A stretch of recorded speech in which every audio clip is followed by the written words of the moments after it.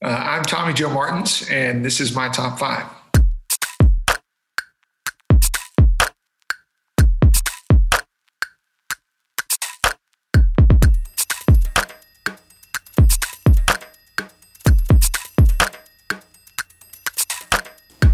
What's poppin', race fans? This is your host, Aaron Bearden93. I'd like to welcome you back to the Motorsports Beat podcast. Now today, in the first official edition of the podcast, we have a top 5 episode with none other than Tommy Joe Martins, an Xfinity Series driver who also spent some time in the Camping World Truck Series. I've known TJM for a while. I talked to him for a story a few years back, and he's somebody who I felt comfortable going to on the driver's side to get feedback on this podcast idea. And he said he was on board with it. I thought I'd record one with him, and I'm happy to say it went really well. I think you guys are really going to enjoy this episode. Quick note that this was recorded last fall, so when you hear me talking about SEC football, no, that's why it's a little late on that. And with that said, let's just get right on to it. Here is the top. What's up, y'all? It's me, Aaron Bearden93, and I'd like to welcome you back to the Motorsports Beat. Now, today's topic du jour is another episode of the Top 5, where we take the stars behind the cars and spotlight the 5 races that have been most important to their lives. Now, today's guest, he's a racer that I understand to be from a non-racing family, an Ole Miss Rebel turned NASCAR stalwart, a team owner, occasional blogger and podcaster, and someone with a journalism degree that I actually don't have. You can catch him driving the number 44 Chevrolet whenever the NASCAR Xfinity Series takes to the track, and you can find him on Instagram and Twitter at Tommy Joe Martins. And with all that said, I'd now like to welcome Tommy Joe Martins to the Top 5. How you doing today, Tommy? Doing really good. Good talking to you, Aaron. Yeah, man. Been a while. Now, this is a quick intro. I always do a little bit of research on my guys coming in. One thing I wanted to know right off the bat, this is just a nerdy, curious thing. I have a couple friends that are like Bobby Joe or Bill, or I have one that was Amanda Sue. What is with the Tommy Joe Martins thing? Have you ever just gone by Tommy with anybody, or is it something that's just kind of always been part of your name growing up? It's like 50-50 with my friend group. Some of them call me Tommy and some of them call me Tommy Joe. It's something that stuck with me my whole life. It was kind of Tommy Joe when I went to kindergarten and have been Tommy Joe ever since. And, I haven't met very many Tommy Joes in my life. I think I've probably run across like one ever. So it's unique, and I think it's a pretty good name for a race car driver. Yeah, it would work better than Aaron Bearden. And my middle names are Michael Douglas, so there's just no way it fits. So we're just going to keep him out of it. I'll just stick with Aaron Bearden. Another thing for you, SEC football's coming up. Your Ole Miss Rebels are there. I want to know, Kiffin's in town. Are you all aboard the Lane train? You a little nervous? How are we feeling going into this football season? He was literally the person that I was tweeting about hiring before we hired anybody. So I'm very excited.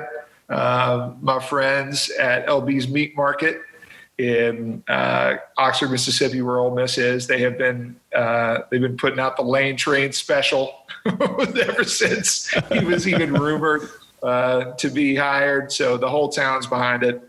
I'm glad SEC football is continuing. I know this is kind of a weird time in America right now, and there's so many different thoughts, but we've been able to do this stuff in NASCAR. We've been able to do it safely. I know that the SEC is going to do the best job they can. And the thing to remember there is the players are wanting to play. And just like with us in the NASCAR world, we're wanting to race. And so it's up to the organizations to try to figure out how we can do that safely. And I think the SEC is going to figure it out. And I hope there's always conflicts with me with racing. I hardly ever get to go to any games. We're always racing that late in the year. It's one of the reasons I want NASCAR to shorten the schedule. It's very selfish. I want to be able to go to some Rebel games occasionally. But they're playing an SEC schedule, and I've already looked it over several times. And it's just hard to know what to expect, but I know that Lane's going to do a good job. Any nerves about Mike Leach over there at Mississippi State across the way? He might bring the air raid out there to you. Yeah, I think it's going to be awesome. All of a sudden, the state of Mississippi turned into one of the best, most fun, friendly rivalries in the country now, because I think both Leach and Lane have a lot of respect for each other. That was something that was lacking in the previous iteration of the coaching down there at Mississippi State. Yeah, that's fair. That's fair. So at the time we're doing this interview, we're getting close to the Xfinity Series playoffs. You guys have got a doubleheader coming up at Richmond. This has been kind of a crazy, I don't have to tell you this, but it's been a crazy year for you guys. Just what's it been like trying to work through this and running the Martins Motorsports team and getting through racing during a pandemic? The COVID stuff really hasn't bothered us much. That was just kind of par for the course. NASCAR set out the rules and the regulations for that, and we have been more than happy to oblige to be able to keep racing for our sponsors and all the fans out there, and for us too as an organization. I mean, if we weren't racing, we would be out of business. It's that simple. The majority of our money is made up by the prize money. I've been very vocal about that. A lot of the small teams would be very vocal about that. So we're not out racing. We're not getting any money. And a business, when it's not making any money, isn't going to be a business for very long. So it was something that we were happy to work through. And really the only concerns that we've had have been racing related as an organization, where we need to get better on the racetrack and kind of find out what are the expectations for us as a race team moving forward. 10-4. I know you talk about a business without money. I've been writing about y'all for a few years now, so I know a thing or two about it. No, I'm just teasing. Anyways, as you know, I've kind of pitched to you already. The whole point of this is to spotlight your top 5, the races that have meant the most to you. And so with that said, I'm going to leave the floor open to you, Tommy. What is the first race that comes to mind for you? The first race that comes to mind for me, when I think about the top 5 races of my career, it would probably be Iowa in 2017 with BJ McLeod Motorsports. That was my best career finish. It was at a track that I really kind of took a liking to and will always have a really special place in my heart. And getting to race there and just the way the thing came together with BJ, I really was kind of sitting on the sidelines, and it was my 3rd race with the team. And basically that's all I had really gotten put together with BJ was he basically just needed somebody to fill in. And it was a 3-race thing that started at Pocono, and I think I finished 1st. And then we went to Michigan and I finished like 27th. 26th. And the team at the time was like 37th in the standings or something like that. I mean, it was not a desirable place to be. And going to Iowa, you would have never thought in a million years you get a finish like that. And we caught a caution at the right time, strategy where we were going to be going along with fuel. And we had kind of pitted a little off sequence. Got us in a good position. We were able to hold on for a near top 10 finish, and it was just really unexpected. And I just remember just how happy everybody was. Myself, my family, BJ, the team, and it was really the first time in NASCAR that I felt like I had kind of validated myself as a pro driver at that level. So first thing that comes to mind for me with that is BJ himself is such a unique figure, I feel like, in the NASCAR world. He has this almost like this old school vibe to him a little bit. He's kind of, I know he's had the really cool face mask and stuff during this time, but just in general, he's such a unique person in the motorsports world. So what was it like to kind of get to talk with him and get that started? And what's BJ like to work with? BJ's a great guy to work for, and he's a driver, so he understands a lot of what you're doing. And he's an active driver, right? He's not a former driver. He's literally out in the car on track with you that weekend. So you can bounce a lot of stuff off of him, and he understands it. And the way he saw it was he needed somebody that understood the value of not tearing up equipment, which I had been racing from my family team leading up to that. But he also saw something in me that maybe I didn't see yet. And he felt like the fact that I was driving for my family really kind of held me back. Like I was too worried about it. And he just wanted me to go out and drive the car and just do the best job I could. And again, I don't really know what he saw. There wasn't a whole lot there in 2016 that you would point to as like potential. But he believed in it. And also, I don't think he really had many options. I mean, they weren't exactly having people knocking down the door for that 78 ride in 2017. So that was kind of the start of a long relationship that I had with BJ McLeod, where I ran for them for 2.5, 3 years, and really kind of established myself as a regular Xfinity Series driver, which I've been able to build relationships through that and led to other opportunities.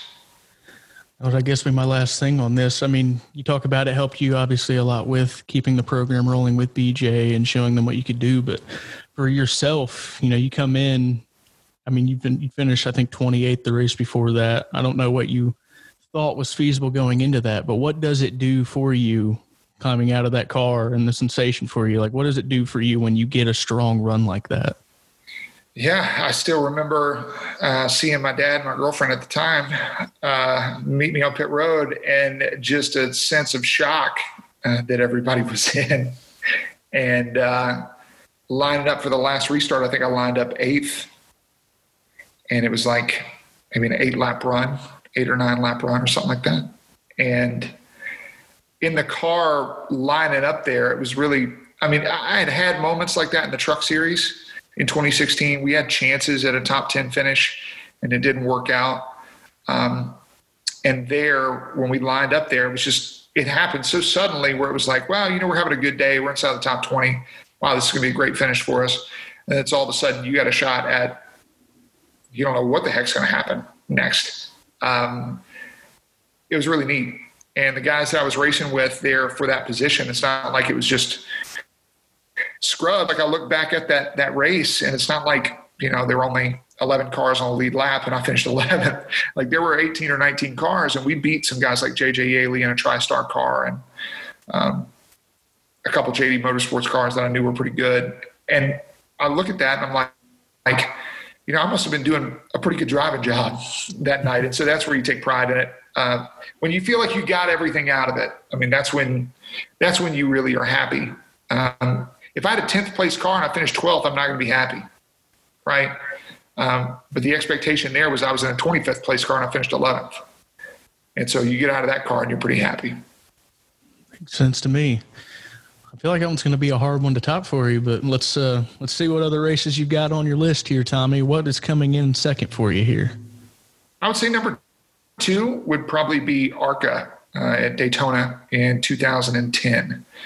And that was a big race because it was Danica Patrick's first ever stock car race. And I took my family team with a car that we had bought for, I believe we bought it for $10,000. Baker Curb Racing. And that was a former Xfinity Series team. And we went down there and did the Daytona test with a motor that we bought. And we probably put the whole deal together for $30,000 and went down there and finished 8th against some of the names that are still around in our sport now, but guys and girls that turned into big names. And it was my first time ever at a speedway. I remember we got practice rained out. Practice was rained out. We did not have a guaranteed number. Man. And I knew there were over 50 cars that were showing up for the race. So we weren't sure if we were going to qualify for the race. Made it in, barely. I think we were going to start like 30th. And I had no drafting practice ever up to that point. I'm going to fire it off at Daytona in the ARCA race, which, as somebody that's watched motorsports my entire life, I just knew that I was going to be in a crash. It's like, that's ARCA at Daytona in the first 10 laps every time.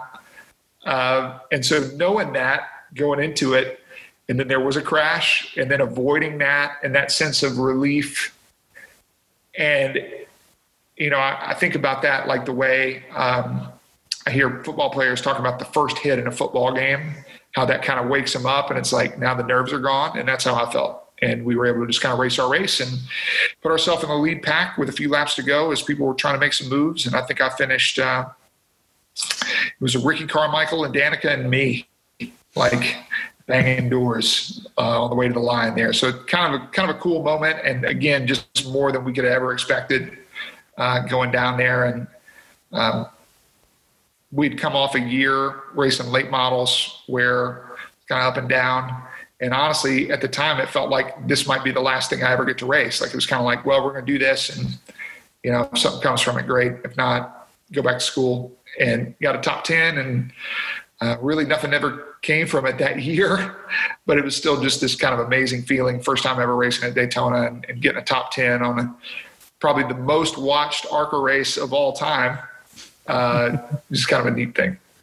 Oh, for sure. So we've got an IndyCar winner and female phenom in Danica. We've got a Supercross star in Ricky Carmichael. Then here comes Tommy in the $30,000 car right next to him in the top 10. That's pretty wild, man. Yeah, it made the cover of ESPN homepage, and it was me and Danica side by side. Danica had a moment where she spun, and I was the car that was dodging it. That made it in Life magazine. And I had people like sending me this stuff. And I think that was kind of the first time that I ever realized, like, okay, this stuff maybe has more reach than I'm like giving it credit for. And how many people were reaching out to me about that. So it was a really neat moment. Sure, for sure. Now, I'm curious. Obviously, it's cool when people like that are in the race and that it's going to have more eyes on it.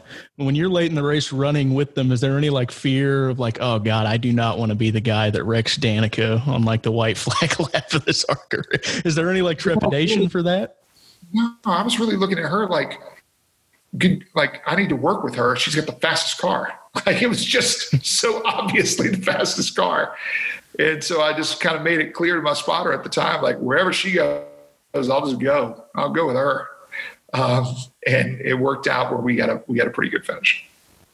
For sure. So obviously you didn't run anymore that year. I think you ran one in 2011. Did that run kind of stick with you for a while? Was that like the thing that kind of kept in the back of your mind when you were slowly kind of building back toward NASCAR and the ARCA series, or? Yeah, I ran ARCA again the next year, and we finished 14th with the same car. So it was neat. I mean, to go down there and run twice and finish the race both times and top 15 both times and top 10 one of the years. That was kind of cool. And then we sold the car. we made money. It's rare you actually make money in racing. Made money on that car, so that was kind of cool. That is cool. I guess the last thing I'll touch on with that, what's it like that first time you pull on track at Daytona? I mean, I feel like if you think stock car racing, it's still kind of the place we all dream about. So what was that experience like? It was an amazing feeling.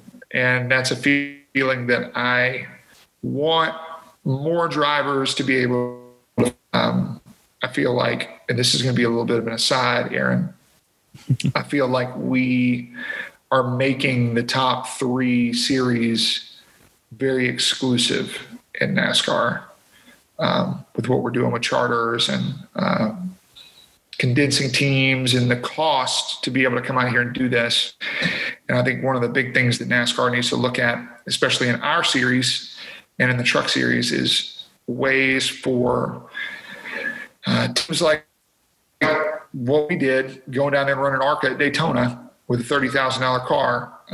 There needs to be some sort of level to that to be able to do that. I want more people to be able to have a chance to be NASCAR drivers. And I think if we can lower the cost of competition, make it make sense, put in ways for those teams to show up and race, even if it's like an open slots, however it is.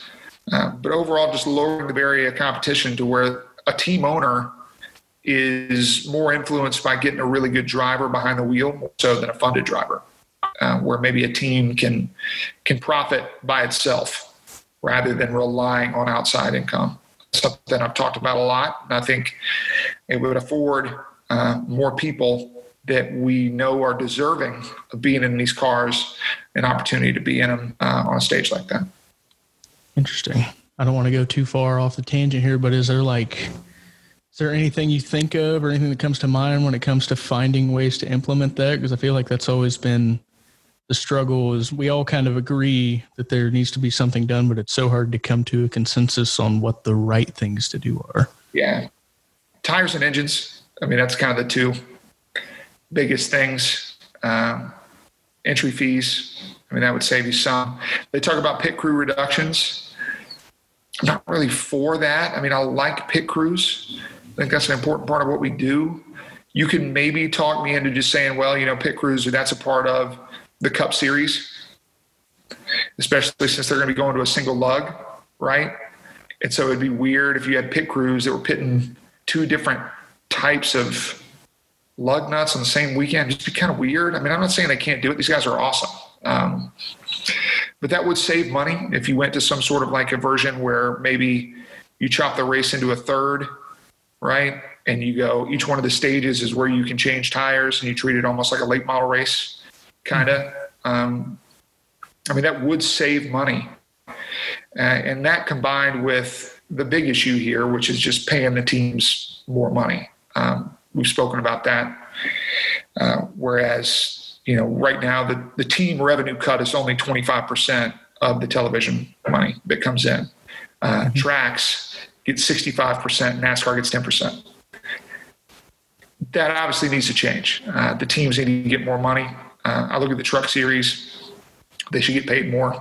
But all teams should get paid more. I mean, that's our series and the Cup Series as well. This is a partnership, right, between the teams and NASCAR, which is going to eventually turn into they own the tracks, right? So that split there is really no different than an ownership and player split in most sports, whereas essentially we're the owners and the players and they own the stadiums that we have to play in. So a little bit different, but really the same. And I think that it's going to have to get worked out to closer to a 50-50 version of that money split, which is going to come up. That's coming up in a few years. The new television rights contract is going to be coming up in 2024, I think. And that'll be a major point of contention. Probably with the Cup teams, they're the ones that are going to have to lead that discussion, but the effects will probably be felt by us in the Truck Series as well. 10-4. I'd almost hate to go back to what I was doing now, but I still want to spotlight you some more, Tommy Joe. So we are up to number 3 out of 5. What race you have for me now? Talladega 2014. I was driving for my family's team. We had a Dodge car. It was a slow hunk of junk.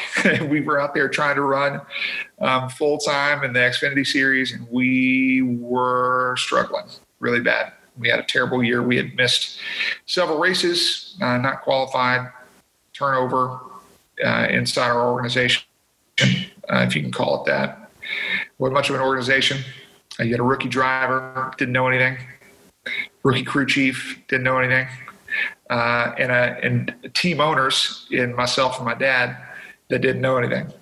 That's not a great recipe for success at the top levels of motorsport. So we had such a tough year. We went to Talladega and bright-eyed and bushy-tailed. We just thought, man, we could win the race here. It's like, no, we can't. Like, our car is slow. But we knew we had a chance at a good run, and we should have just been riding around taking care of it. But instead, we kind of stuck our nose up in there all day, and we're in the lead pack all day and dodged multiple crashes and restarted inside the top 10 on a green-white checkered and wound up finishing 14th. So it's really more of a context of the emotions of that day and how bad we had struggled up to that point. 14th felt like a win for us at the time. It just was such a huge moment for us. And getting that finish in a way kind of validated what we had done up to that point, even though it had been a complete mess. Mm-hmm. So it's hard for me to even picture what it's like to try to come into the series, especially as a rookie driver with the team. Just how hard was that stretch leading up to Talladega? Because I think that was, April that year? Maybe May? Yeah, spring race. Yeah, it was incredibly difficult. We had taken 2 cars to Bristol, and there were 42 cars that showed up, and 40 made the race, and we were the 2 that went home.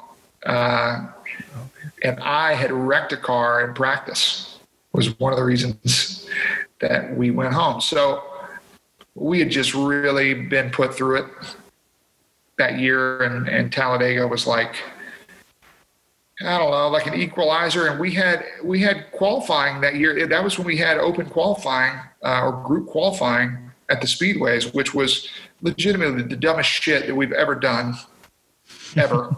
in all of NASCAR. Whoever's idea that was up there, just congratulations. Where can we send the bill for all of that nonsense? And incredibly dangerous, just whatever. Taking part in that was one of the most frustrating things I've ever done. And we were a go or go home car, and we luckily made it in. I just remember the stress of that and being relieved. And also that weekend, we were first in practice and final practice, which means absolutely nothing at Talladega, but meant something to us after the year that we had had. It was still kind of cool to see the 76. That was the number we ran. It was cool to see the 76 sitting up there P1 on the board. So it was just kind of this magical weekend. And that's really the closest race to home for me. I grew up in Mississippi and right around the Memphis, Tennessee area, and that's only about 3 hours away. So Talladega is kind of that's kind of my home track, you would say. Memphis Motorsports Park really is my home track, but I would say probably Nashville or because I race at the fairgrounds so much in late models. But Talladega was such a special place, and to get a finish like that, it was just really neat. So I don't really remember a whole lot of how that race played out. Was that one of the ones that had a lot of attrition, or was it something where you guys won the race, I believe. Okay. There were some big wrecks. We got red flagged twice. Sounds like Dega. It was a mess. Yeah, it was a mess of a race, and so much adrenaline, and oh my gosh, like I could win, like lining up green, white, checkered 8th place. Like that is one of those places where, yeah, maybe I could win. I mean, who knows? The front 6 could wreck going down the backstretch. Like, you don't know. And so just all of that tension building up and then finishing where we finished. Obviously not what we wanted. I wanted to finish better than that, better than 14th, but that just felt like such a relief after the year we had had. I'm sure. I know you guys ran, I think, a handful more races after that. How long did that result kind of carry you guys and keep you going? How long did that one stick with you? We basically lasted until about Indianapolis, which was kind of in the summer. But look, we were hemorrhaging over the course of that time. So it was a tough year, a learning year, and apparently we're pretty stupid because we came back and did it again in 2016. Well, at least you had the good result to show for it. Was that kind of like the one reassuring thing? It's like, if the right circumstances play out, I know I can still do this. Did that kind of help you with that when you guys were even thinking about coming back a couple years later? I think really it served as a warning to us that we need to reassess how we did it, which we did in the Truck Series. Martin's Motorsports lasted for 2 years in the Truck Series, and I can say this very frankly. The reason we did is, it was not because of the money and we were getting paid. The Truck Series payout is not great. So it was probably the wrong series for us when we're trying to rely off racing off the prize money more than anything else. But at the same time, I think we timed it wrong. We had a good business plan. We were trying to run in 2014, we were trying to run out of Nashville, Tennessee. And we knew that was wrong because we spent so much time back and forth to Carolina to try to pick up parts and all this kind of stuff. We knew we had to run it from Carolina. We knew it was going to be with a small team. We had to find the right people. And Kevin Eagle was the crew chief of that team and did a great job. He's a car chief over at Nice now, and he still winds up crew chief in some and did an awesome job. Guys were driving around literally in a dually and a pickup truck all over the entire country. That's how scaled down we did it in 2016. And still couldn't make it work financially. So we were doing it as cheap as you could possibly do it. I can promise that. And still couldn't make it work out there in the Truck Series.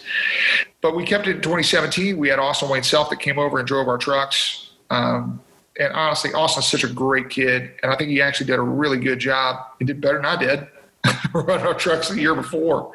And really going into 2018, we were really excited. We just knew we needed to have a funded driver.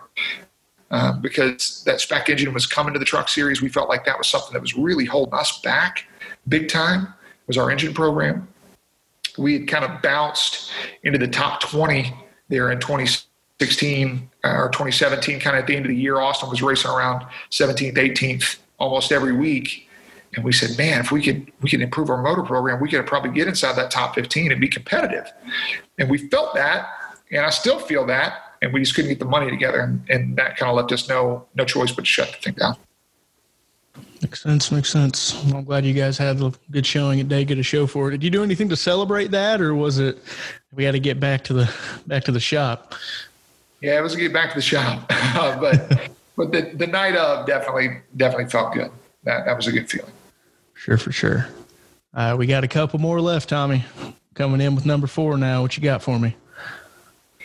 This is tough. Number 4 would probably have to be from the 2016 season in the Truck Series, and it's not going to be a highlight. Unfortunately, it's going to be kind of a missed opportunity that I see, and it's going to be at Michigan in 2016, which is not one that is going to show up on any of the stat sheets really anywhere. But I believe we finished, I want to say we finished like 15th, maybe 15th, 16th. We're on the money, 15th. 15th, yeah. And we lined up on that restart. It was so top line dominant that day at Michigan. Mm-hmm. And we lined up 12th on the outside lane, and we had purchased an ECR engine. So we had basically bought a good engine leading up to this because we had been running kind of old style SB2 Chevrolet engines. We knew we were down on horsepower real bad. We bought an ECR engine, basically changed our level of speed. We raced inside the top 15 all day. We ran around Ryan Truex, who was in a Hattori truck, and Tyler Young. Really improved our performance dramatically. And I'd never had a top 10. And I just remember the feeling of lining up on the final restart 12th. And I just said, oh my gosh, I just get a good restart here. I'm in the preferred groove on the outside. Like, I'm going to pick up a couple of spots. They're not going to be able to get around me if I protect the top. Like, I just knew it. And man, I just remember the tension with that. We had a brake rotor that was failing, and it sounded like it was coming apart at the seams if I even touched the brakes. And that started happening with about 15, 20 to go. And we had this moment of like, well, if this brake rotor comes apart, it's going to take out the right front. It's going to smoke us in the wall at 180. And that's bad, obviously. And we had had such a terrible year of things crashing and getting torn up. And oh my gosh, so many things that really weren't my fault as a driver, just getting caught up in other stuff. It was just a terrible, bad luck year. But we all kind of made the decision, like, let's go for it. We're going for it. You know, this is it. This shot at the top 10. And lining up for the restart. Felt like I got the restart of my life. Rolling into the line. And the car in front of me, who I believe was Cody Coughlin, missed a shift.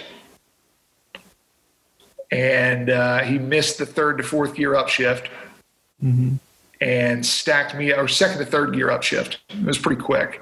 Stacked me up real bad. I got run into from behind. I believe it was Daniel Hemrick was right behind me, and kind of bent out the right rear quarter panel of my truck where it was basically like a parachute.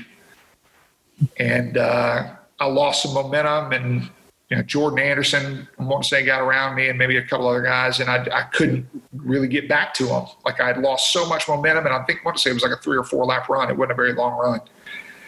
And that was it. And I felt like I just completely wasted this amazing opportunity that we had. And of course, we were also encouraged with our speed that we had, but the rest of the year didn't play out that way. We never had that kind of speed again. That was kind of our one shot that we had with it. And so that was a extremely disappointing feeling that, looking back on it now, becomes more disappointing, knowing just how big that could have been for our season that year, because we never really had that moment that was like the big moment for us, and that would have been really crucial. I hear that. Just for the sake of the listeners, I think most people probably remember this race up front. I think Brett Moffitt made a pass on like the last lap and won in a real close finish. So that's probably what most people remember from that race. But for you guys being in that position, obviously, now it didn't work out. You couldn't get the finish, but how long, we've talked about how long a good result can stick with you. It sounds like a bad result might still stick with you to this day. Like, how long does the pain of something like that, when you know what's possible, linger? It's not just this race. I picked this one out because I just remember it was kind of the first time that I ever felt like this is my shot. And then I felt like I kind of blew it, and it wasn't really my fault, but it just didn't work out. And unfortunately, I've had that shot a lot lately. It still hasn't worked out for whatever reason. We've had chances this year, like at Charlotte, in the Xfinity race earlier this year, running 8th with 3 laps to go or whatever, and get caught up in a wreck, or like at Pocono, we had just a race that was on a silver platter for us, and get taken out with mechanical issues, where that was a high attrition race, and you had a shot at a top 10 or a great finish, and just good grief. This past week at Darlington, lined up 11th with 20 laps to go, and have a right rear tire go flat on you to kind of take you out. So I've had a lot of these moments, but that was really the first one that I remember being like, this is it. It's going to happen. We're going to get a top 10, and it didn't. It didn't happen. So that's just one that I'd kind of circled looking back on. So when you go through a stretch like that, what is it that kind of keeps you motivated, and what is it that keeps you going? Like you're talking about right now, you guys feel like you're on the cusp, but something goes wrong, and you get the setback when you feel like it's there. When those mount up, what is it that kind of keeps you pushing and keeps you motivated and keeps you feeling like it's out there for you? Well, if you keep putting yourself in that position, eventually you're going to break through. And you hear people at the front of the field talking about that winning races, right? Like it took Chase Elliott a long time to win his first race. It's not like he was doing anything wrong. Just didn't work out. And that's how I feel about it with me getting a top 10. I don't know why. It's this arbitrary thing. It's not like it's going to change how I view myself as a driver, really, or probably how other people see me as a driver. I think I'm pretty well established as a pretty good driver in our series now. But it's something I've just wanted, just to say that I've done it, because it's always involved overachieving, right? So like right now in our series, we have 12 cars that are Cup affiliated cars basically every week. And a few more might show up. Like right now, like Kyle Busch is running the 54 this weekend at Richmond. So it'll be 13 Cup affiliated level cars. Well, if you finish in the top 10 in one of those cars, how impressive is that? You're only racing 13 cars, right?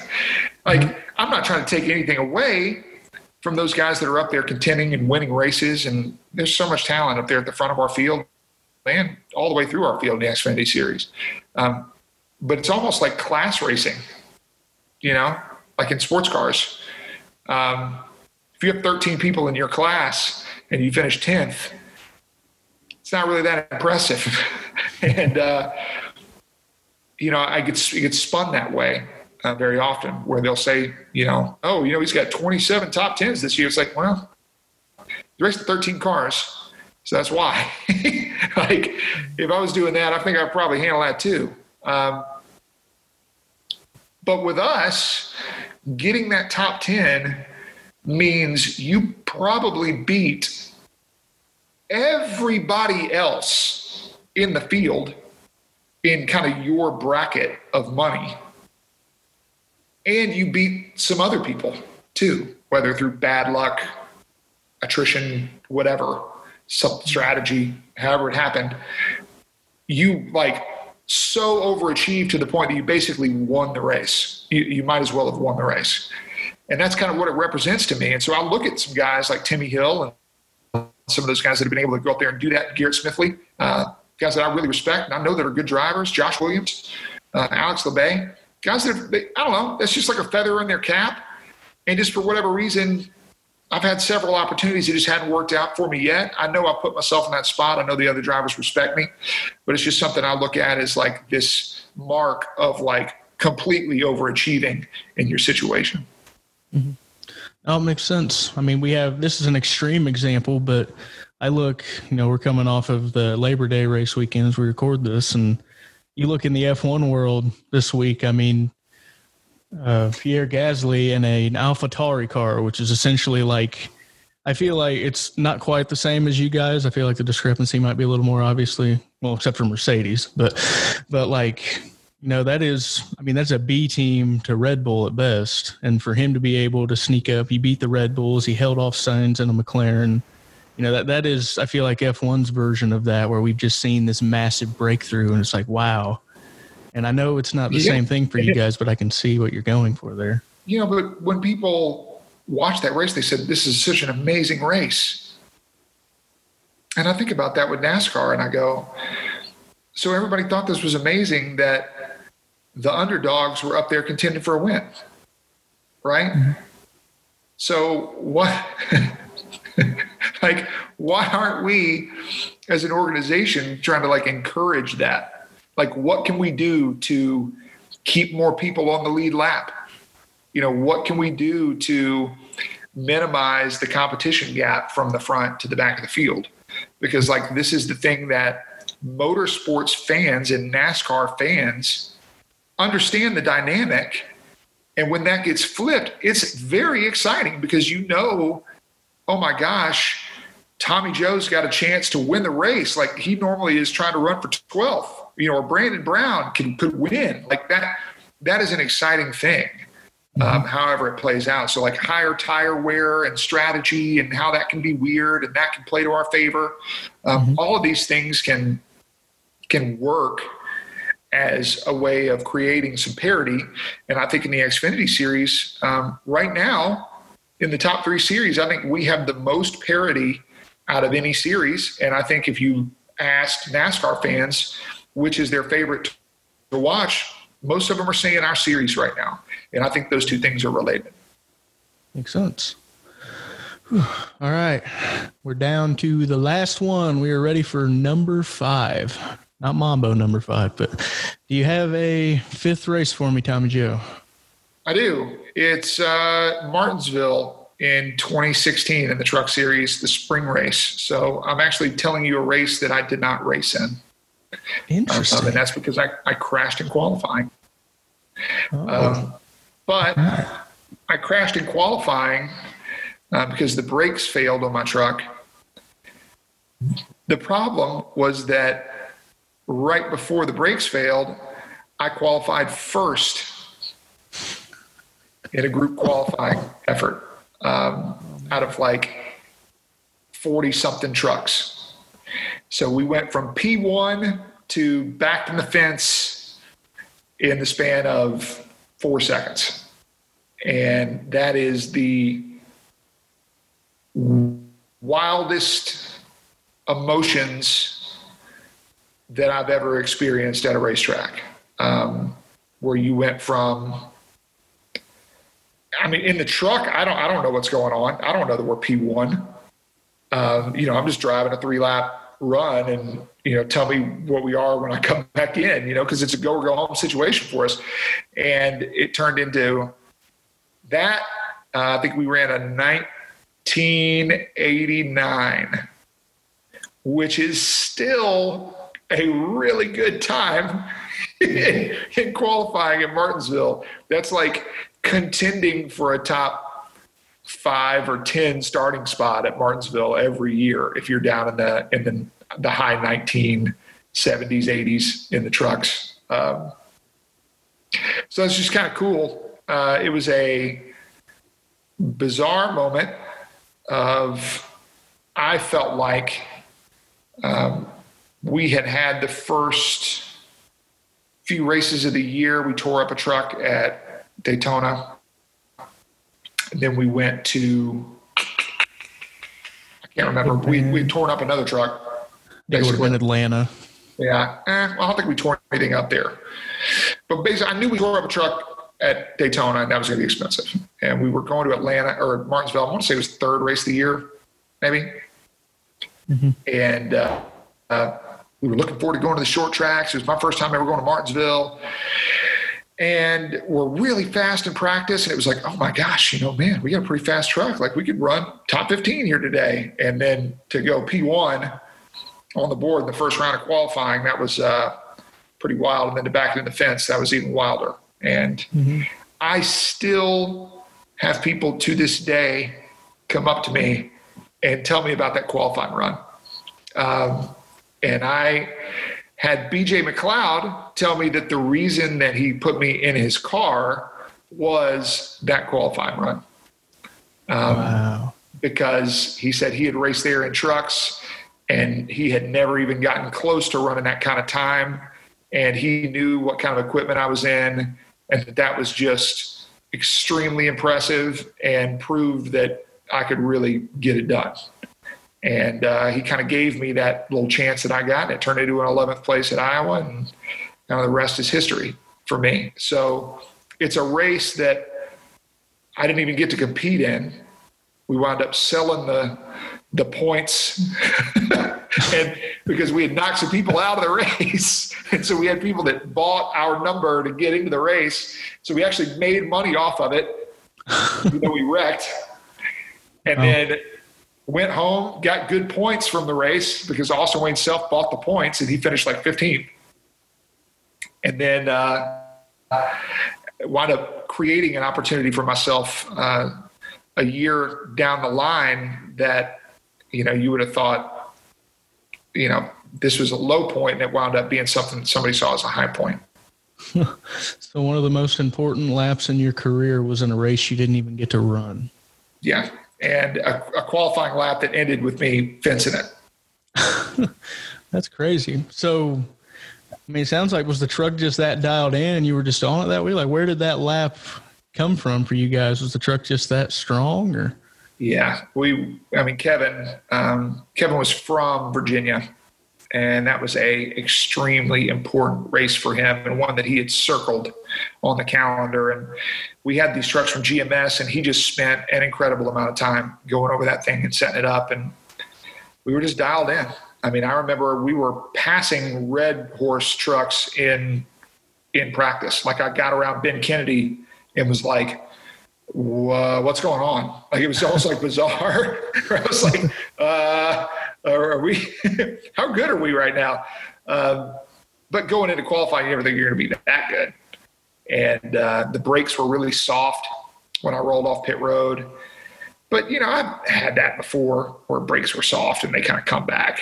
They're just they change the pads out or whatever, and you're just kind of building up a little heat and the pads will come back to you.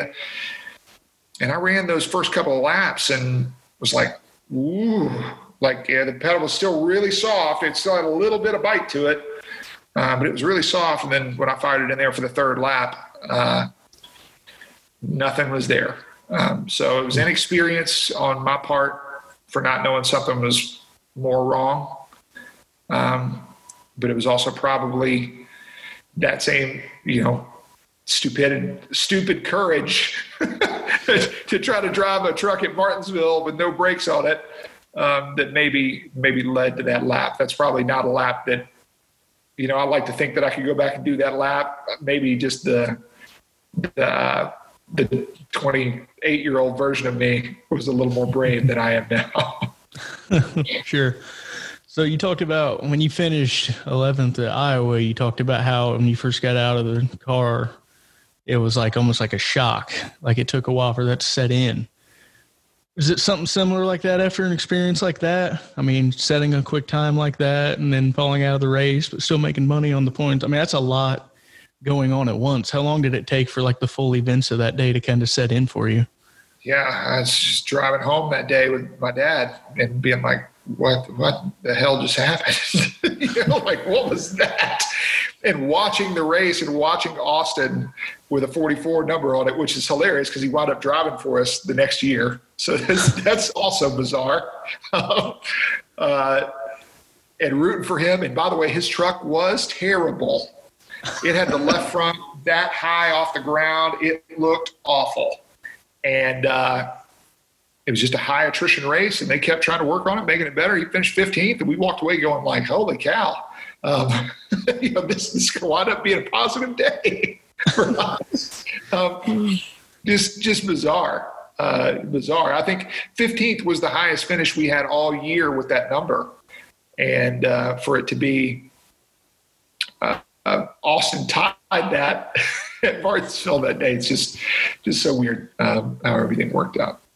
So peculiar. When you go back now to Martinsville, does that kind of stick with you? Does that memory come to mind every time you're rolling into that little place? Or yeah, definitely. Because it was, in a weird way, the reason that I'm probably getting to sit here and talk to you right now. It gave me an opportunity with BJ when my team was on the verge of shutting down, and I didn't know what my future was going to be. I didn't have sponsorship really. And it cracked that door open. And then 3 races later, I kind of jumped through the door and established myself as somebody that could drive, and established myself in the garage area as a professional level guy.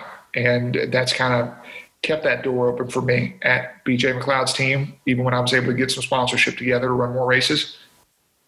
It's what got the door open for me at Carl Long's organization at MBM, where I was able to run for them at the end of last year.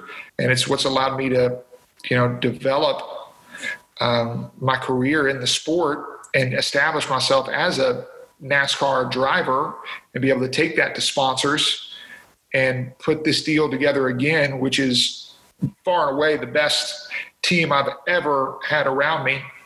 And it's funny to think that maybe all of that started at Martinsville in a wreck in qualifying, which at the time I was having just a breakdown crying, thinking that I had put the team out of business. And, fast forward 5 years and it's maybe what's got Martin's Motorsports in business now. It's crazy how things come around sometimes. That's a wild story, Tom and Joe.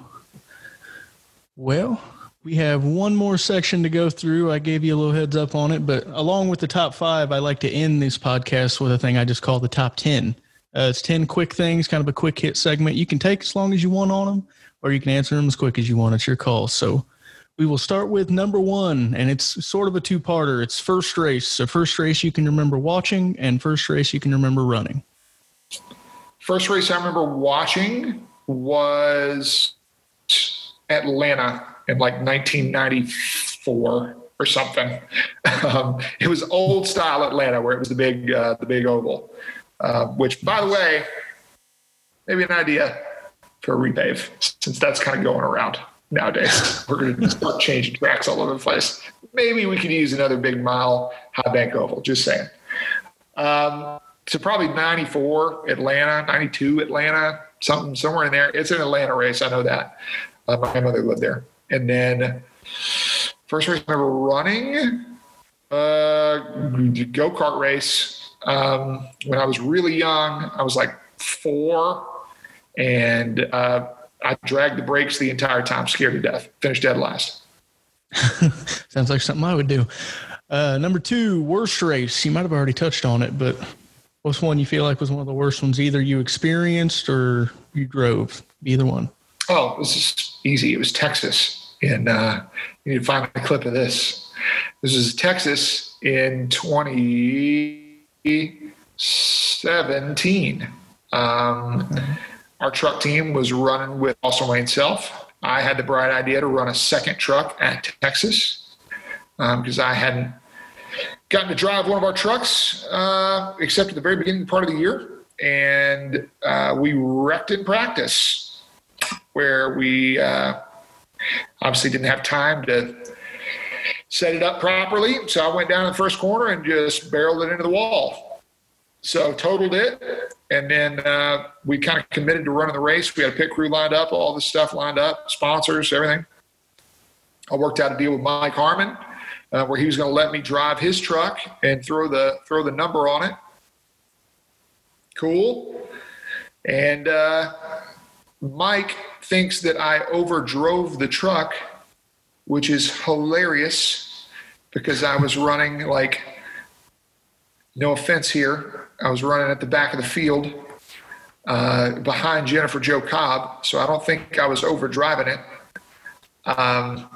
And had something break in the middle of 1 and 2 and shot me straight into the wall and the outside wall. So I totaled 2 trucks in one afternoon and basically had to pay for both of them. Thanks a lot for that, Mike. And I hit the outside wall and then all the way back down and hit the inside wall. And actually the inside wall hurt worse. And even though it looks like I'm going a lot slower, just seeing it coming the whole time and basically going off the top of a 3-story building straight down into an inside wall, it was not great. So that absolutely is the worst weekend I've ever had in racing, ever, and probably the most expensive. Ouch. 2 for 1. Not the kind you want. Number 3, let's flip it on its head and say best race.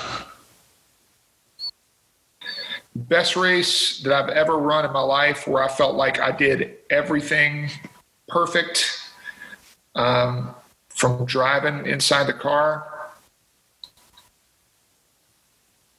I mean, I guess I got to say Iowa. I guess I got to say Iowa 2017. Yeah. Iowa 2017 for BJ. Finished at 11th. That's probably still the best race. Gosh, I would maybe say Charlotte earlier this year. I felt like that was a really good race. I basically came from the back of the field multiple times. We had tire go down early, get back on lead lap, ton of speed, put ourselves in position, top 10 with under 10 to go, got wrecked. It's one of the better races that I probably run in NASCAR, but obviously didn't work out. Number 4, favorite series growing up? Cup. Were there any favorites outside of Cup?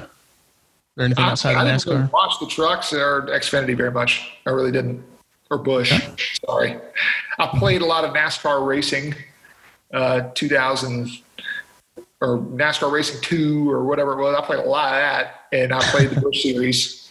But I'm not going to sit here and act like I was a Busch Series expert. I mean, I know Randy LaJoy and that Purina car and Jeff Green, and which is so funny. I get to race against Jeff, and he's such a good guy. I've gotten to meet all these people and kind of be a part of their lives. So it's so weird, surreal. You think back as like a little kid playing a video game, and now you're part of it. But yeah, it was Cup. It was always Cup. That's all I watched. All right, number 5, favorite driver growing up? Kyle Petty. Kyle Petty. Interesting. Number 6, least favorite driver growing up? Don't have to answer if you don't want to. I never was a big Rusty Wallace guy. Really? I don't know why. I didn't like Rusty, which is hilarious. Like, he actually seems like a really cool guy. I don't know why I didn't like him. Maybe it was a Miller Lite car or something. But Rusty, I guess. Rusty, okay. Number 7, what all racing tours do you watch now, if any? Formula One. I watch a lot of Formula One. I'm a season pass holder of the Formula One thing. That's kind of the main other series that I watch. I watch all the NASCAR stuff, obviously Cup, trucks, what we're doing. I used to watch a lot of ARCA, and I don't really anymore. Late models when I get a chance. If it's a big race or something, I might get on Speed 51 and check that out. But primarily Formula One is kind of what I've been watching.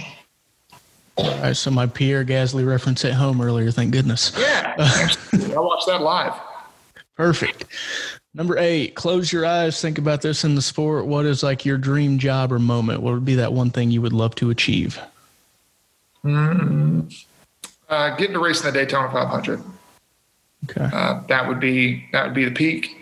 What I know is that it's going to take somebody having to pay for it. So I will say option B would be making the playoffs in the Xfinity Series. Okay. It's a fair take.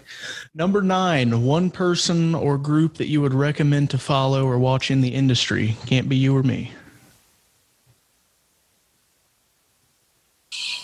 Person to follow, like on Twitter, like on social media? Just in general. It can be on social. It can be on the track. It's whatever hits your fancy.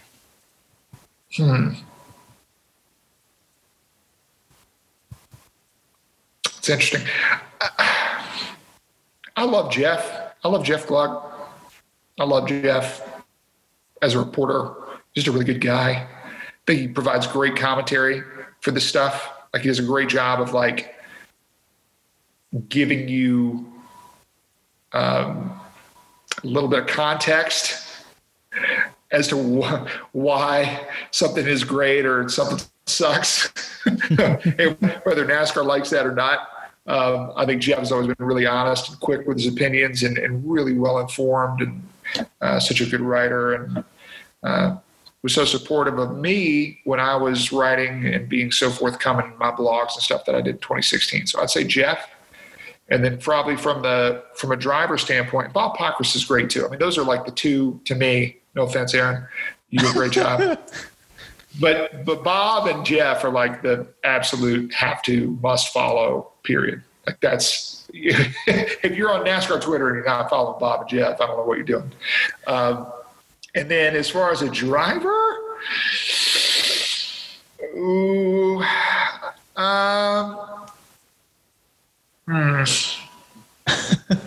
God, that I really, because I'm thinking about this and I'm going, okay, I want it to be somebody that I've raced against, that I think has a great personality and is an overachiever, and also has like potential to like maybe be a really big deal, right? Mm-hmm. And unfortunately, that last part has a lot more to do with other factors.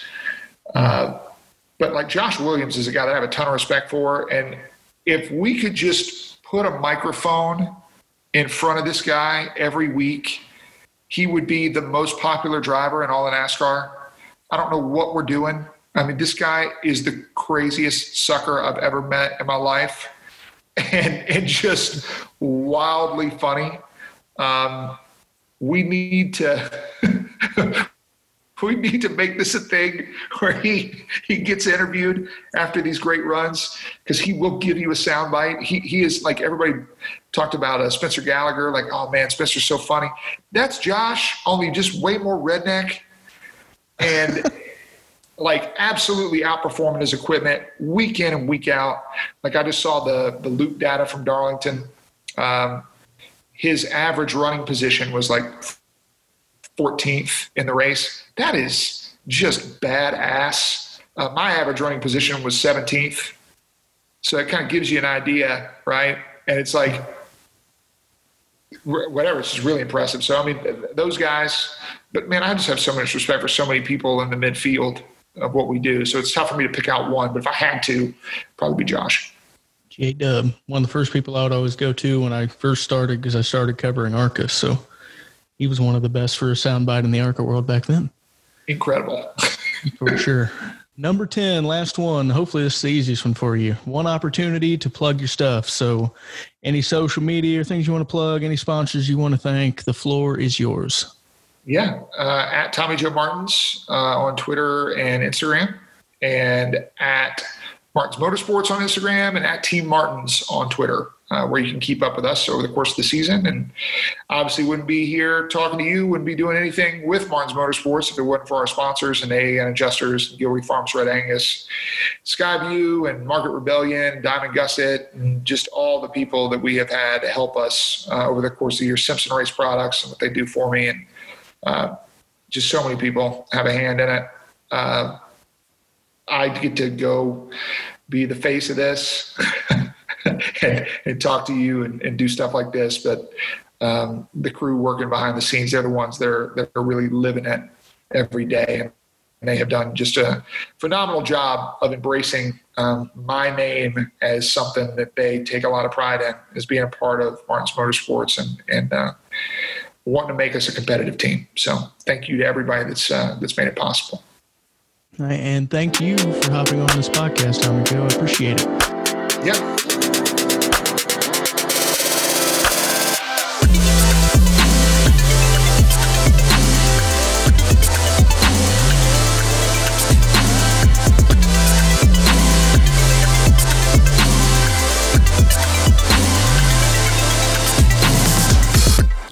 And there you have it, folks. Tommy Joe Martin's Top 5. And what do you guys think of that one? I thought it was interesting, some of the races he put in. Like, who would have thought I would have a driver mention a D&Q as one of the top 5 most important races for their lives? That is just crazy. But such was the story for Tommy Joe Martins, and I thought it was really interesting, so I hope you guys enjoyed it. Thanks, of course, to Tommy Joe for taking the time to go through with this. It was recorded late in the 2020 season, but not at the very end, so I also appreciate his patience while I was getting all my resources together to do this the right way and get it launched. I hope this worked out for his favor, and I hope you guys enjoyed it. I would like to, of course, thank a couple of our wonderful Patreon supporters at Motorsports Beat. Today I'd like to thank Mary Zuro and Pat Richardson, 2 of our associate level sponsors. 2 of the longest supporters I've had, and people I appreciate greatly for their faith in me and what I'm trying to build. Thanks to the wonderful Brad Perez for allowing me to utilize his song for the intro and outro, and thanks, of course, to all you wonderful listeners for allowing Tommy Joe Martins to share a few of the races, moments, and memories that have meant the most to his career. Next up on the Motorsports Beat podcast, we will take you to a rookie in the Cup Series, unbeknownst to me. I didn't talk to him when he was going to be a rookie in the Cup Series, but things have changed quickly for him, and that is Anthony Alfredo, somebody who's young and upcoming in the sport with some interesting memories and races chosen that I think you guys will really like. But until then, this has been the Motorsports Beat podcast. I am your host, Aaron Beard 93, and I'll catch you guys again when we get back on the beat. See ya.